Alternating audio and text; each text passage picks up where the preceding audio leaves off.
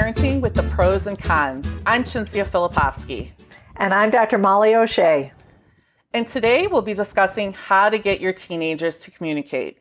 But first, let's start with some introductions. I'm Cinzia Filipovski, and I'm a certified positive discipline educator.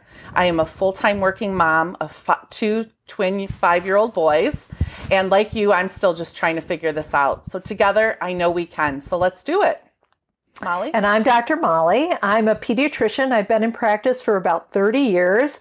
I've also been an editor for the American Academy of Pediatrics. I've raised 4 kids to adulthood, and I've had to be with teenagers a lot in the exam room and at home.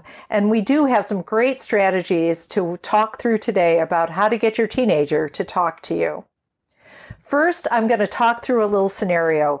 Any of you who have teenagers, this is going to sound very familiar to you. Your teenager comes home from school and you say, "Hey, great to see you. How was your day?" And they say, "Fine." And then they go off to their room and they close the door, and you pretty much don't see them until dinner time. When they come out for dinner, if they come out for dinner, you have dinner together and you say, "Tell me what was the best part of your day?" And they say, "Nothing," or "It was all boring." And that's about all you get at dinner time. You might ask them, "What are your friends doing? What are you and your friends doing this weekend?" And they'll say, "Mom, we don't even know yet. It's only Thursday." And then off they go to their room again, and you don't see them until the next day. It's frustrating as a parent. We've all been there. You want to know what your kid is feeling, what they're up to, what they're thinking, and yet they have no interest in sharing any of that with you. So what do you do? I mean, how do you get your kids to talk to you at this age? It can be really, really tough. I know, Cinzia, you've got a nephew who you've had a pretty good relationship with, and you've had some Turbulent of these challenges. Yes, right, exactly. Yes. So talk a little bit about that. Yeah, talk a little bit about that, and then we'll get into what strategies have you found that have helped you get him to talk to you? Well, I can just really relate with the frustration. You know, it's so frustrating when you are trying your best to just, be in a cheering mood. First of all, teenagers are cranky. And so that's really frustrating and hard to deal with. And just, trying to be in a good mood and do positive things. And in my situation, I don't live with the teenager, but the teenager sometimes comes and stays with us in our home. And they to me are like toddlers in a lot of ways. They still act out. They still want the attention. And I think they just don't know how to communicate that to you as the adult. So I'm still working through this. Still, in those prime teenage years, still got a lot of I don't knows as answers. But what I have found to really work for me has been just stop and listen and try to not give much as far as advice, if you will. I just try to listen. And it's really hard because I have had some moments of reacting and it hasn't been pretty. I'll admit that. And it's taken some time and effort to move past that. So I know, Dr. Molly, you've got a lot of advice to give us on this. What do you think is good advice for parents in these situations? Well, I think first parents need to remember that teenagers are supposed to be separating from you.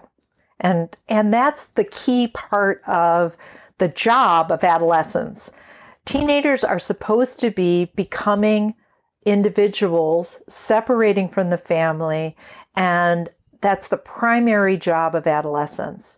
In order to do that, they need to separate in all kinds of ways. They need to separate emotionally. They need to separate in their ideation, like the way they think, and as a result, like if you are politically on one end of the spectrum, your teenager may experiment and be politically at the other end of the spectrum. Religiously, the same kinds of things you can see happening, because kids need to try to figure out who they are, and who they are is often, at first at least, an experiment in the opposite or a very different reflection on who the family is, because kids are trying to figure out who they are. So separating from the family, since that is, or separating from parents, is the biggest job of adolescence, it's very hard then for kids because they've got this push-pull. They know they need their parents. They know they need their parents' support. They know they want their parents' love, and yet they need to find their own way in the world. So that push-pull creates conflict within them. And that conflict within them pours out into conflict within that relationship. So sometimes the teenager becomes quiet because they don't want that conflict to spill over into the relationship. So a quiet teenager is often a teenager who's trying to avoid conflict in that relationship. So one way parents can try to bridge that relationship is to, like Cinzia beautifully said, is listen.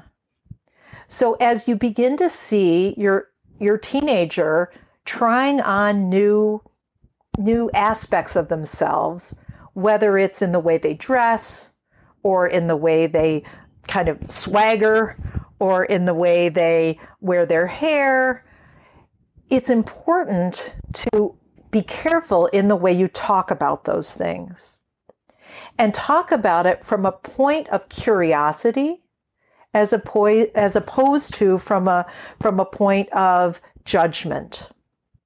And that's challenging as a parent. And here's how it can sound, right? So you can say, what's going on with your hair? Or you can say, wow, your hair looks really cool. What are you doing differently?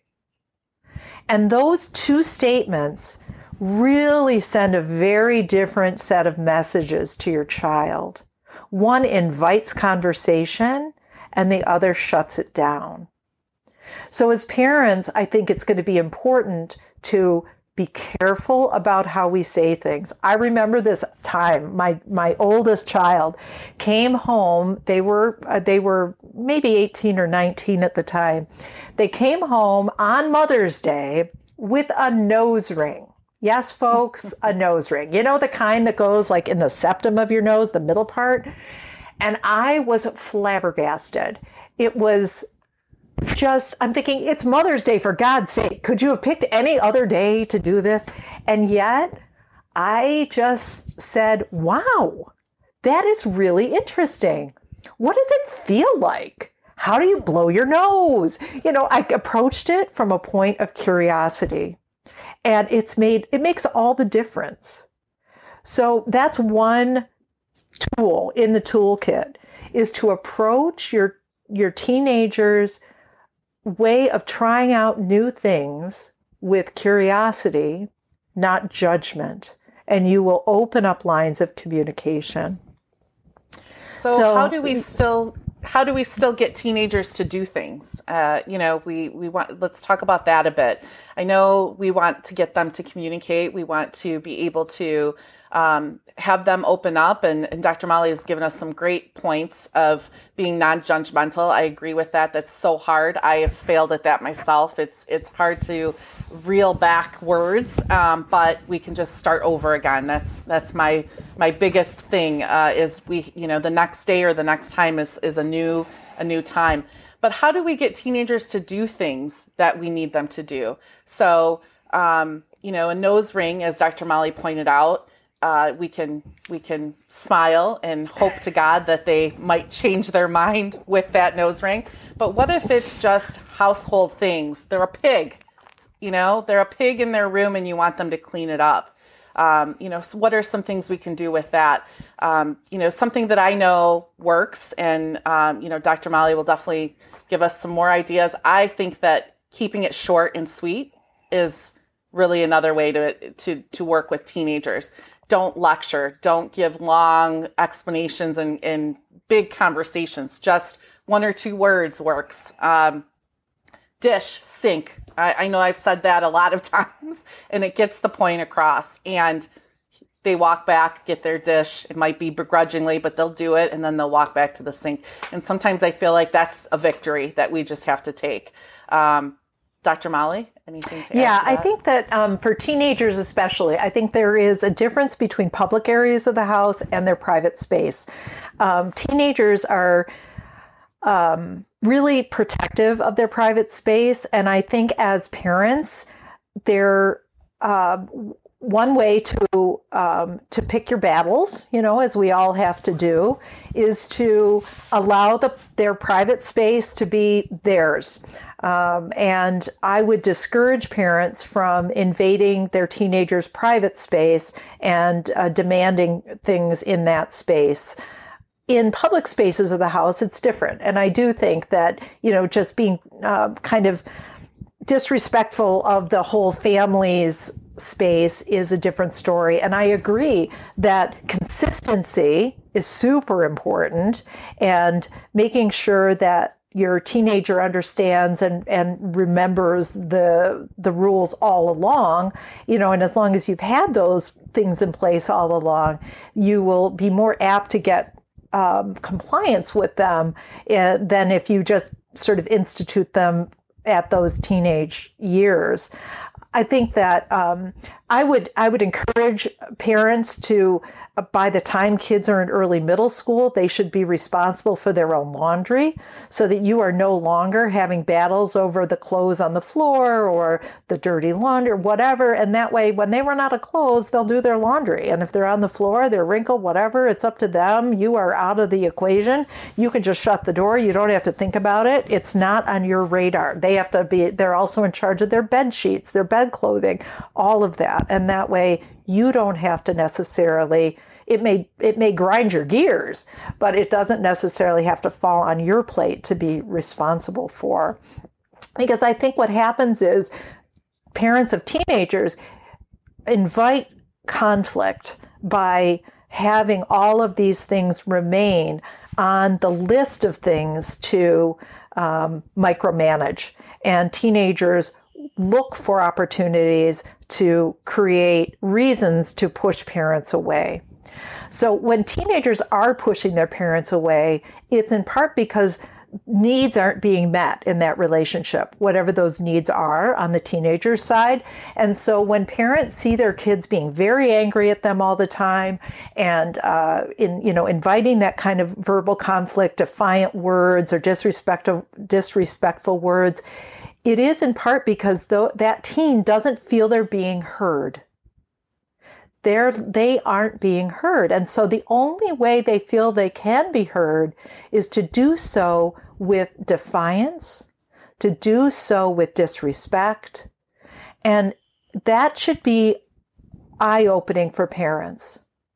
If that's the way your teenager's communicating with you, it's time to think, wow, how can I listen to my child differently? And invite conversation. If your teenager comes to you late at night and wants to talk, do not turn that child away. Don't say, you know what, I'm really tired. I can't have this conversation right now. You just have that cup of coffee and you listen. Because right. I think teenagers want to talk at odd hours because that's who they are. It might be the car ride. It might be all kinds of different places. But whatever it is, you have to take advantage of that. I want to revisit the private and public spaces in the home. I completely agree with what Dr. Molly's saying, but I do defer a little bit. I do think that we should be setting standards for what we want in our home. But you need to start those earlier on in life. So if you've been a home that has been just really relaxed about how, let's say, housekeeping has been done, then you can't expect a 16-year-old to suddenly keep their room tidy. It's just not going to happen. But if you start earlier in life, I do think that you can set an expectation. And I do agree with giving teenagers privacy, because I think that is a huge thing that teenagers need is privacy. We have to remember what we were like as teenagers. We have to remember that our parents didn't understand anything.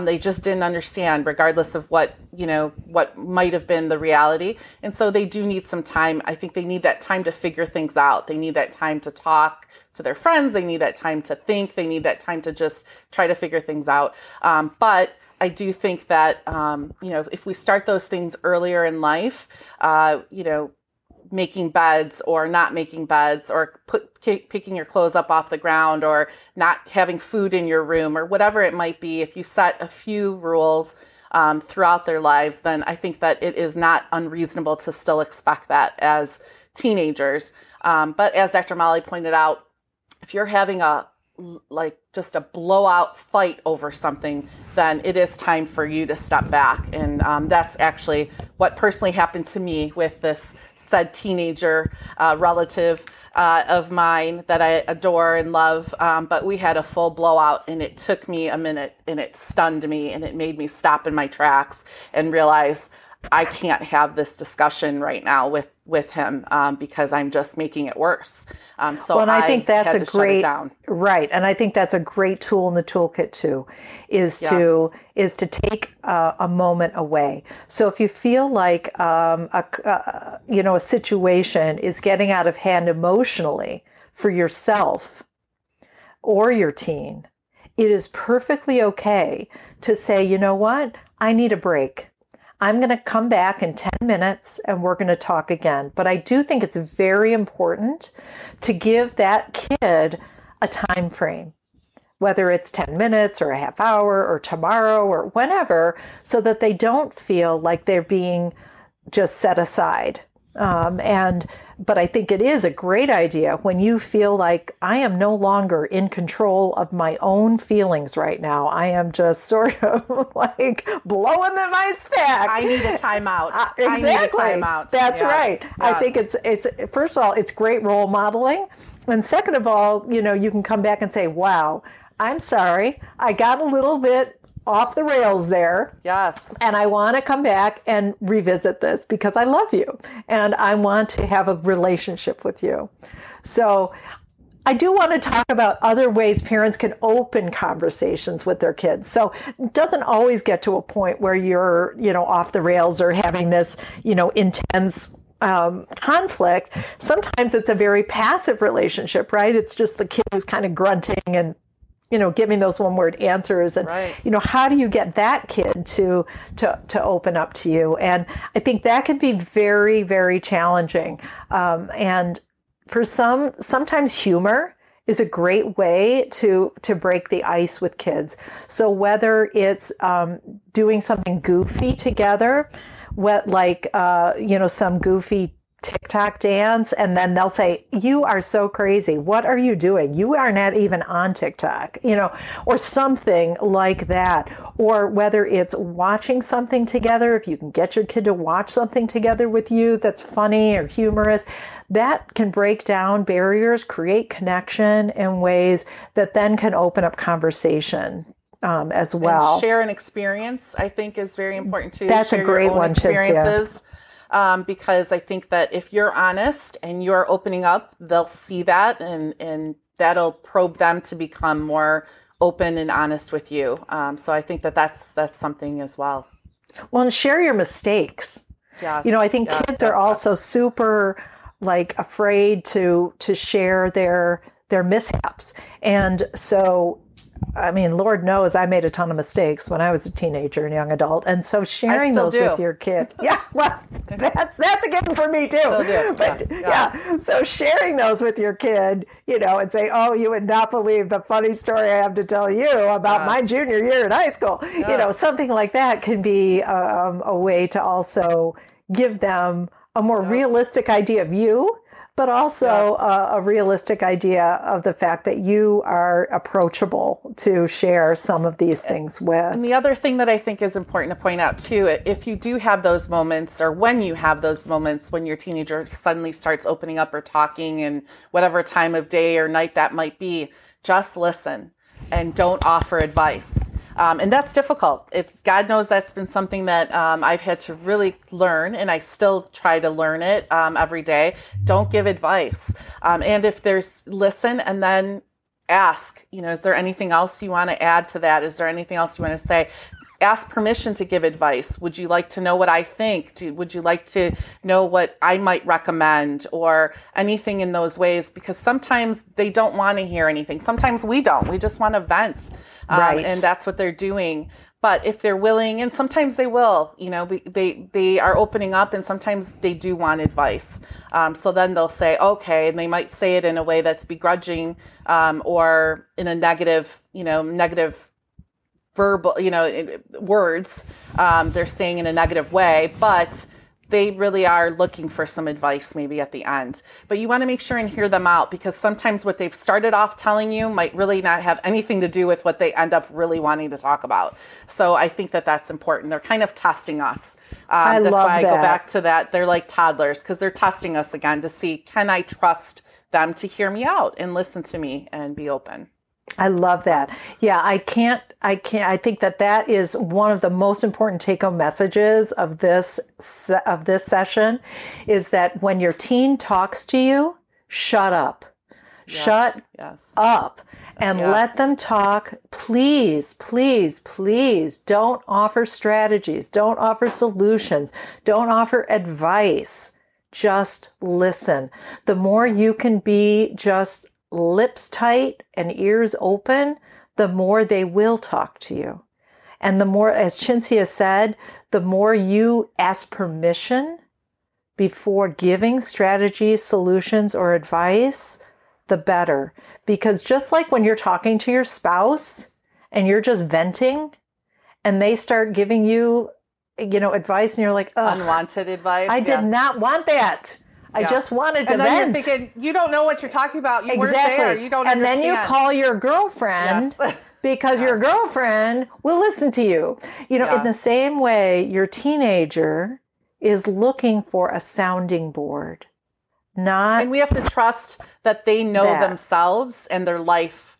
They're the expert on what happened in their world. And so we need to kind of hear that out. So. Yeah. And by doing that, they also begin to understand that we do trust them, and by, also as they talk through it, saying things like, wow, that really took courage, or that, that sounds like it was a really tough situation, reflecting back on, without judgment or in the sense of not giving advice, but just reflecting back on that experience and saying things that reinforce their strength, reinforce their decision making, reinforce their emotional resilience, I think will encourage them to continue to come to you with their concerns or their feelings in the long run. And don't forget to always end with, I love you and I accept you, or I accept, whatever your words are to your child, to show them that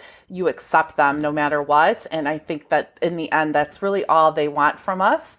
And that's what will open them up more. So I think that's important because, teenagers are afraid to let us in because they think that we're going to judge or that they're not living up to what we want them to be. So when they can feel confident in that, they will begin to open up more.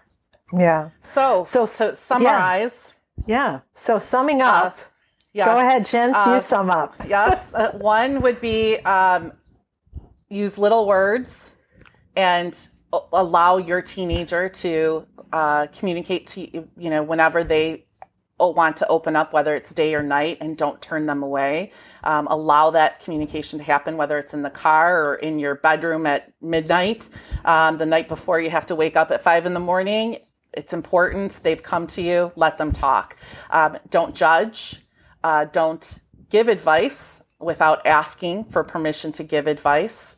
And also, again, just reiterate love and affection to your child. And if you're having difficulties with your child communicating, have some fun with your teenager. Allow them opportunities just to be a teenager and have fun with their parent. And if you are having difficulties in them listening to you, use, again, little words. We need to be quiet and allow them to talk. Any other tools, Dr. Molly, that you want to add to that as a summary? I think you summed it up pretty well. We got it. Yeah, I think we got it. Just like that, we've got it figured out. Now, boom, to only put it into real practice, right? Yes, that's right. Now we have to actually do it. So we can make it sound easy, but it is tough. And just know that you're not alone, and every parent experiences this. And in the end, you're going to have a great adult that you have helped become, positively in the world. You're molding them. You're helping them become the adult that will do great things in the world. So that's all for our session today. So Dr. Molly, tell everyone how they can get a hold of you. Yeah, so you can reach me. You can either follow me on Instagram at Dr. DOCTOR Molly O'Shea, or you can find me on my website, which is drmollyoshea.com. And I'm on Facebook as well. Cinzia? And you can find us at parentingwiththeprosandcons.com. Great. Thank you for joining us today. And if you can, let us know any other topics that you'd be interested in hearing about, or that any comments or suggestions that you have, we'd love to hear them. Great. Thanks for listening to this session of Parenting with the Pros and Cons. Talk to you next time. I'm Dr. Molly. And I'm Cinzia Filipovsky. Take care.